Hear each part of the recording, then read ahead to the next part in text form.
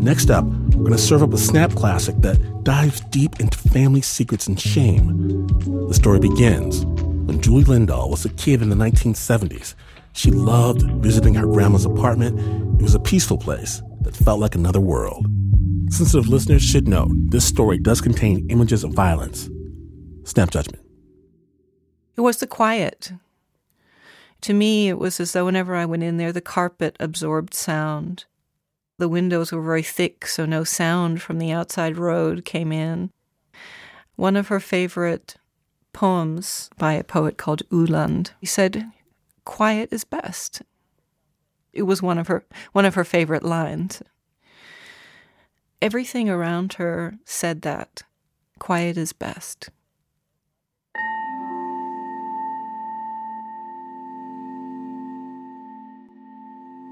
In the calm of her grandmother's apartment, Julie would sometimes leaf through old family photos. One of the albums had a photo of a man in a dark overcoat standing in a field, looking down, his face a black and white blur. This was Julie's grandfather. He was a mystery to her. He died when she was young, and the only thing she knew about her grandfather was that he'd been a farmer. That's because nobody really talked about him, and somehow she knew not to ask. Any mention of her grandfather was met with silence, hostile silence. And whatever this thing was that made everybody stop talking had kind of broken everyone. Julie dealt with it by shutting down, but her sister coped in another way. Well, my sister dealt with it. She would run into the room next door, shut the door, and get out a crayon and paint her face with it and write all kinds of expletives on it, and looked at herself in the mirror just to get it out of her system. As kids, Julie and her sister were afraid to bring it up further. But over the years, every once in a while, Julie would think back to that man in the photo with the blurry face.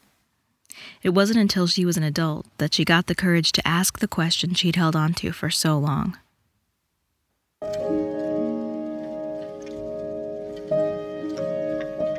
It was an extraordinary moment in which my father and I were alone. We'd had a very nice day together, and it had started to rain, and we got on a public bus to go back to my small apartment. And then I thought I'd just have to ask him. We were sitting on this bus, and I said, Dad, who was my grandfather? Opa, as I called him. And my father's hand started to shake. He didn't even look at me. He looked almost blue in his face. And my father just said, "You must never look into this. Never ask these questions and never look into this." Immediately, I felt awful. Just felt like I had to retreat from that and not touch it, ever. Julie never raised the topic again, until her father died.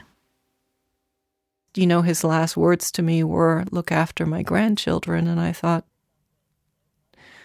oh God, to look after your grandchildren, I have to do something you forbade me to do. She had to do it because Julie didn't want her own children to grow up like she did, under the weight of an oppressive secret. She wanted everything out in the open. Part of me wonders, why didn't you just go to your grandmother and ask her? Because I realized from the very beginning that nobody else in the family was going to help me with this, because, they had tried to live their lives forgetting about it.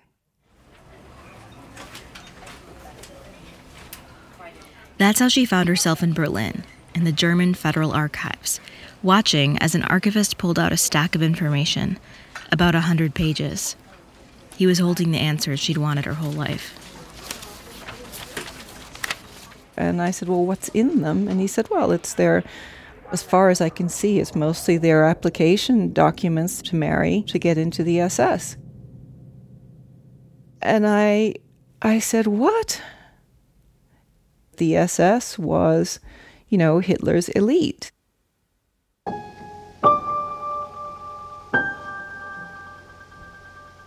what went through my head was a scream.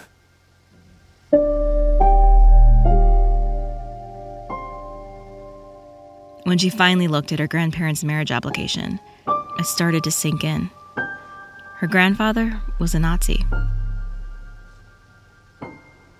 They had to present evidence of their racial purity, physical examinations, images of themselves taken from all kinds of angles, family trees.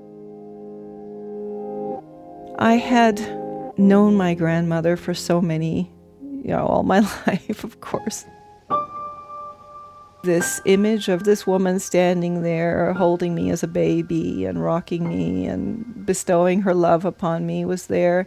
And I just couldn't square it with, this picture of her laughing and smiling and looking happy and ecstatic about her application to be an SS wife, because she was in there too. I could see her signature everywhere in these documents, and I remembered all the birthday cards that she'd sent me that had the same handwriting in them. My grandmother has not told me the truth.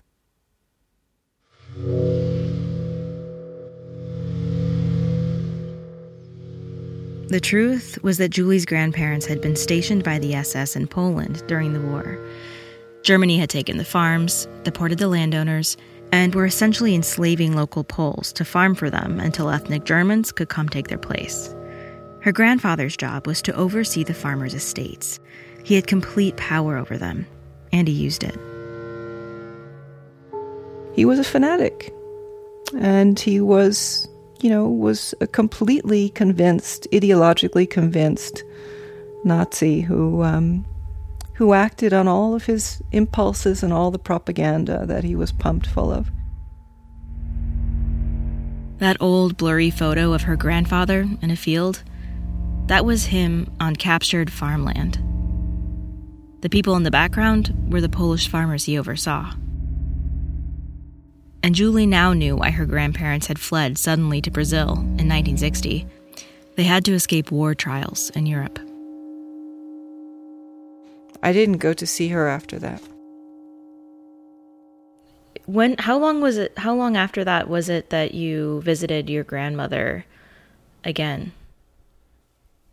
But I don't think I'd seen her for a couple of years. I was in Germany, and I thought, well, I'm here, so I should go see her. And she was, very very happy to see me, always very happy to see me.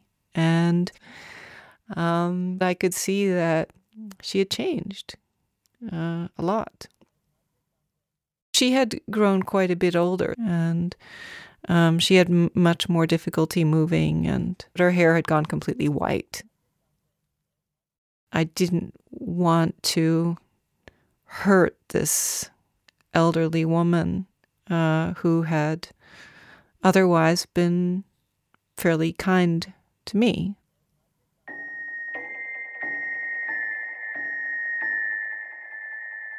So I told her I'd been in northern Germany, I'd visited these different places, and she was very, curious about that. And of course it launched her right back into memory. She swung between describing the beautiful life and very much from the perspective of everything they had lost, because that was a phrase she repeated over and over again. Oh, child, all that we lost. She always said that. Yeah, to me it ends up being a very heartless thing to say, given the suffering and murder that was going on everywhere there.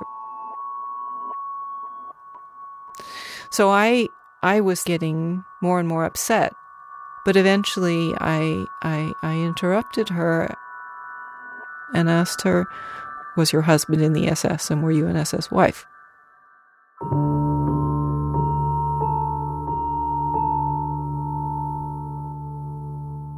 She said something like, well, that's just preposterous. I don't know where you got that from. I felt like someone had taken a sledgehammer to my head. And she didn't want to stay there, obviously, because she very quickly moved on from the topic. And my head was hurting so much, so I just kind of sat there and nodded, and I could barely look at her anymore. All I could do was sit there and feel this horror and terror at not being able to acknowledge the truth. Julie used to talk to her grandmother on the phone every week, but after that day, she started avoiding her calls. Julie understood that if she wanted answers, she'd have to find them on her own. So she went to the next logical place, Poland. And it was in Poland, in another archive, that she found 3 folders of statements by witnesses from when Poland was prosecuting war criminals. Each of the 3 folders had her grandfather's photo on the cover. To me, he looked pretty glassy-eyed. It was as though the feeling had gone from his eyes. Inside the folders were statements from Polish farmers. They called her grandfather a devil to the people. All in Polish, of course, so I couldn't read them. So I sat there staring at this. But of course, for me, it was just to see this and see his face on the cover of these folders, and to know that there were all these eyewitness accounts in there was mortifying. This young historian sat there, and he could see that I was just beyond myself. So he came in and he said, "Can't you come and have a cup of tea with me in the kitchen?" And the 2 of them sat down to tea. Julie explained what she was doing, and the historian, whose name was Robert, said he'd help. He translated some of what the witnesses described. There were horrendous accounts of the things that were used to torture people, and very specific with what types of tools, whips and other horrible things that he used. Some of these people were permanently unable to get up after. People just lived in a complete state of terror.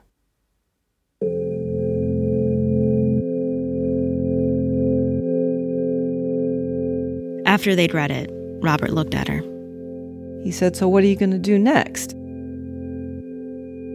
I just spit out instinctively that I'm going to hire a car and I'm going to drive out into the countryside and I'm going to find these people, the people who had testified in these documents.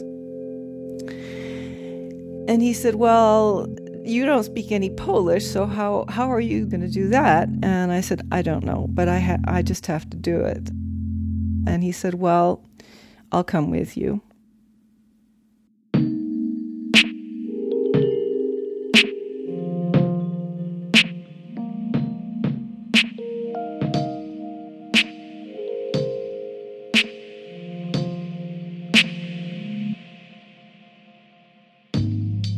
When we return, Julie Lindahl is headed to find the men who suffered at the hands of her grandfather decades ago. Stay tuned.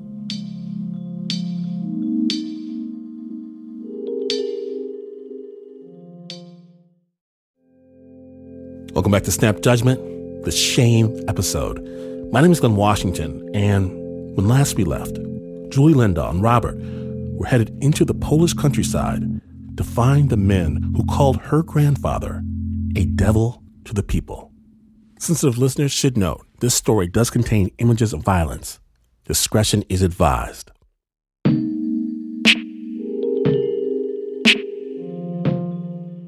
So the next day, he and I jumped in the car and we drove. They drove out of the city and into the Polish countryside, flat farmland dotted with small houses and eerie remnants of the past. One of the estates that my grandfather had held, one could actually see the ruins of a gigantic brick barn that he had built.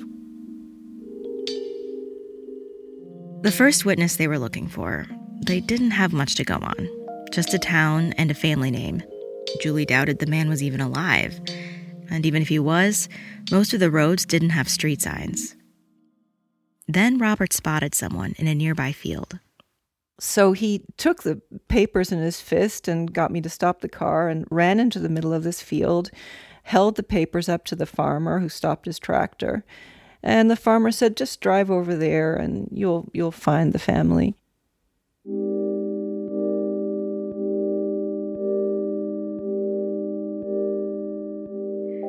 When Robert and Julie went down the road and knocked on the door of a small, dilapidated house, a timid woman in her 60s answered. And Robert explained in Polish why we were there, and she said, yes, that is my husband's testimony you have there, that's his name. Please come in. The husband was sitting in a chair where every time he moved slightly, the kind of rusty springs could be heard. He looked pale on his face. His shirt was partly open, so you could see his ribs sticking out. It was clear that he was very sick. Robert shook his hand and explained, but the man wouldn't shake my hand. I just sat down to the side. Robert and the man started talking in Polish. Back when Julie's grandfather was overseeing the farms, this man had been a teenager.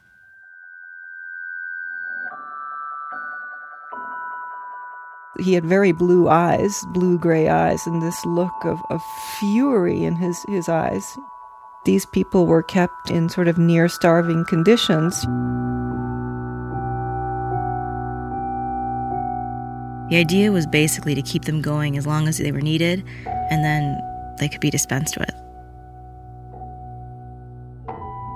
You know, this is what he had endured during his teenage years. He'd say something to Robert and stop, and then he would look over at me again and just shoot these furious looks at me. And to me, it felt like, please let me take this. Please just shoot it all at me. Just go on, because that's why I'm here.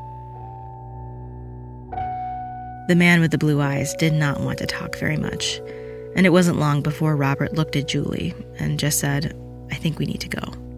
At the end, I just thought, whatever I do before I leave this room, I must try to shake this man's hand, because I want him to know that whatever his feelings are, that's okay with me.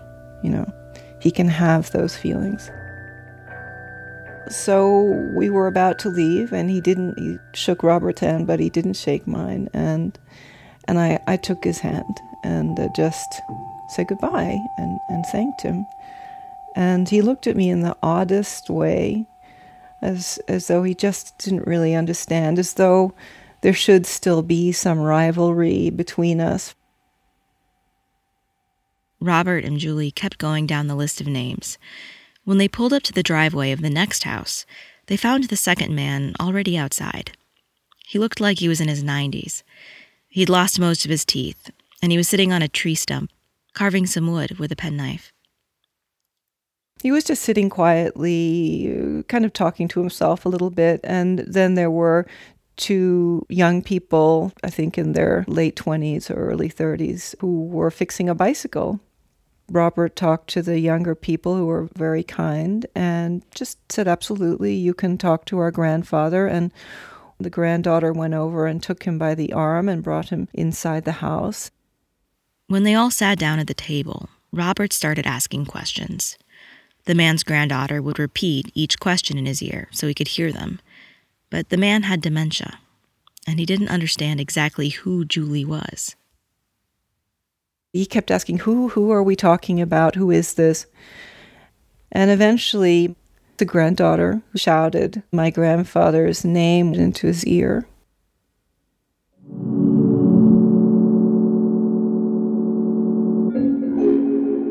And then all of a sudden the man, you could see something was coming to him in his mind. And suddenly he had sort of his hands over his head like he was protecting himself from something.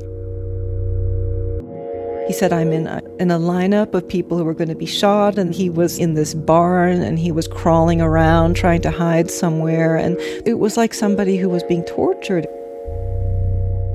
It was almost a kind of wailing. This man was clearly actually having a flashback.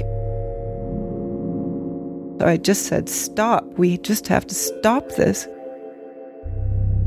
And the granddaughter sort of calmed him down and took him outside again. And very quickly he reverted back to his old situation. He was there and sitting there and carving this piece of wood and became calm again.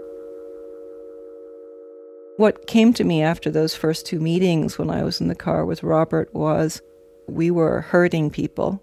We were bringing back memories that were better left alone. And so I actually said to Robert, I don't think that this is a good idea. I think we should stop doing this now. And I think somewhere he understood the importance of this in a way that I had not comprehended. He just continued. He said, no, we have to go on. In fact, he just got in the driver's seat and stepped on the pedal. Over the Polish country backroads, they wandered from house to house. Robert jumped out at each one to ask for directions until they found the house of the third man. Eventually, we pulled into just outside of a home. It was very, very isolated. What struck me was that there was this beautiful cherry orchard in front of the house. A man came out, a man in his 80s, and he had actually been informed of our arrival in advance.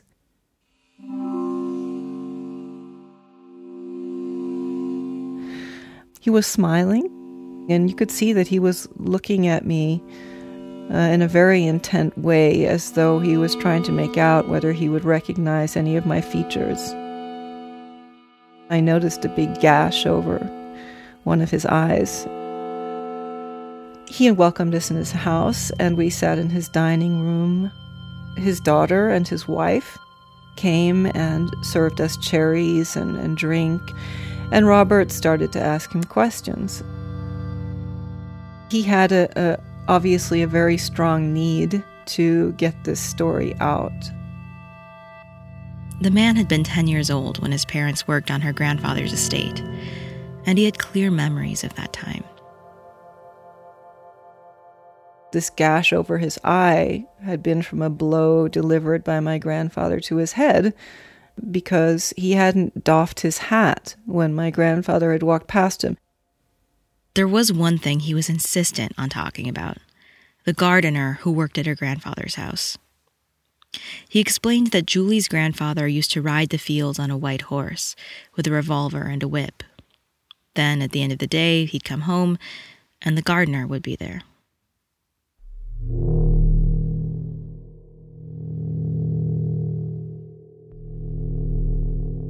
And the gardener was the object of his, whatever he hadn't unleashed on people in the field, he unleashed on the gardener with his batons and whips. I had big pools of tears on my face all the time. There was no other way to be. And this guy could see that, and he took my forearms into his hands, and he kind of shook them a bit. Then he said, "You didn't do anything, and you need to remember that, It's not your fault." He told me that if I was like my grandmother, I must be an angel. And I said, why? And he said, well, because your grandmother called the apothecary when people were beaten. Julie tried to make sense of this. It wasn't exactly how she'd pictured her grandmother during the war. And since she'd also found out that her grandfather had abused her grandmother, Julie wasn't sure how to feel. How complicit was her grandmother in all of this? I went outside to wait for Robert before we left, so I was just standing in front of the vegetable garden and amid the cherry trees, trying to look around and get some air and collect myself. I was looking at these rows of very beautiful-looking vegetables in this plot, and suddenly I felt a physical presence. The man came out with his wife and placed themselves on either side of me, very close to me, so that our hands were were touching. I think really what I could hear was our own breathing. I'll never forget.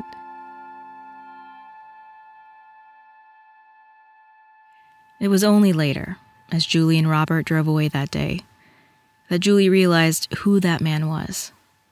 He was the gardener's son. It was obvious that Julie had to talk to her grandmother. She was over 100 years old, and so therefore I felt like I don't know if I can tell her and ask her about this. Is this the kind of thing you do to an elderly person who, when you were younger, bestowed love and affection upon you?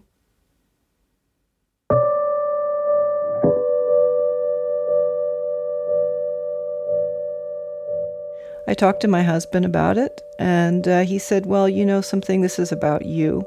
How are you going to feel about yourself if she passes away and you have never told her what you know? So Julie went to meet her grandmother in Germany, in that same room with the thick carpet and the thick windows.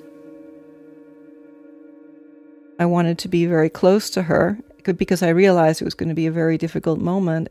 So I sat sort of a bit below her on a footstool, and I took her hand into mine because I knew that she was calmed by, if someone stroked her hand. So I did that. I just said, I think we just have to be open about the fact that Grandpa was in the SS. And I thought that she would argue with me and deny it and all this. And she just sat back and finally decided that there's no way to argue with this. And she said, yes, you're right. He was. All the time I was trying to keep the door open for her to say, yes, this happened, and yes, I regret it, and it was a terrible thing, and it was awful. And that would have been enough. It would have been enough for me. But we never got there because she went on for a long time, several hours, defending their actions, which I could barely believe. I was so completely out of my wits.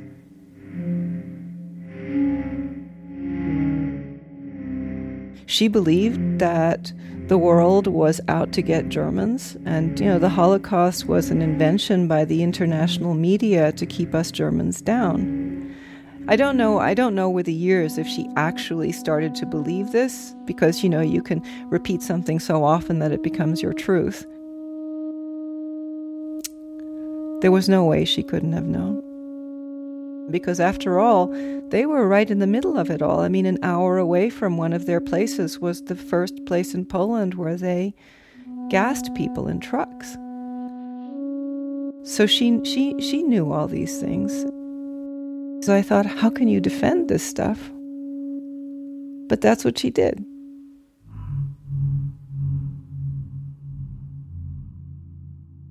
Her eyes were absolutely wide open. Was there a moment when you realized that your relationship had changed? Yeah, this might sound outrageous, but I did love my grandmother to the end. People can say whatever they like about that. You shouldn't love someone who's like that. I have to say I did, because she was a good grandmother to me when I was young. And, that doesn't leave me. I didn't want her to have a heart attack or something because I had confronted her. So I called her later on to see how she was, and she was very, very angry with me. She basically turned the tables and said, you are the problem in this family, not anyone else. You are the problem because you have dug up this story.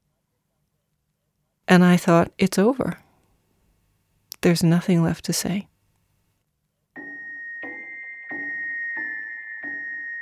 She was snapping at me through most of that conversation, but she ended up by saying, just calmly, this favorite line of hers, quiet is best.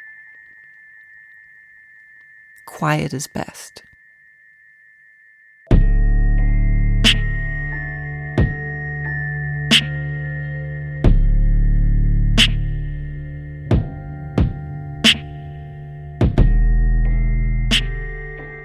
Thanks so much to Julie Lindahl for sharing her story. Julie has written a book about this experience. It's called The Pendulum, a granddaughter's search for her family's forbidden Nazi past. And a version of this story was originally produced for the podcast Kind World. Check out our website, snapjudgment.org, for more information. The original score for this story was by Leon Morimoto, with production assistance by Liz Mak. The story was produced by Erika Lantz.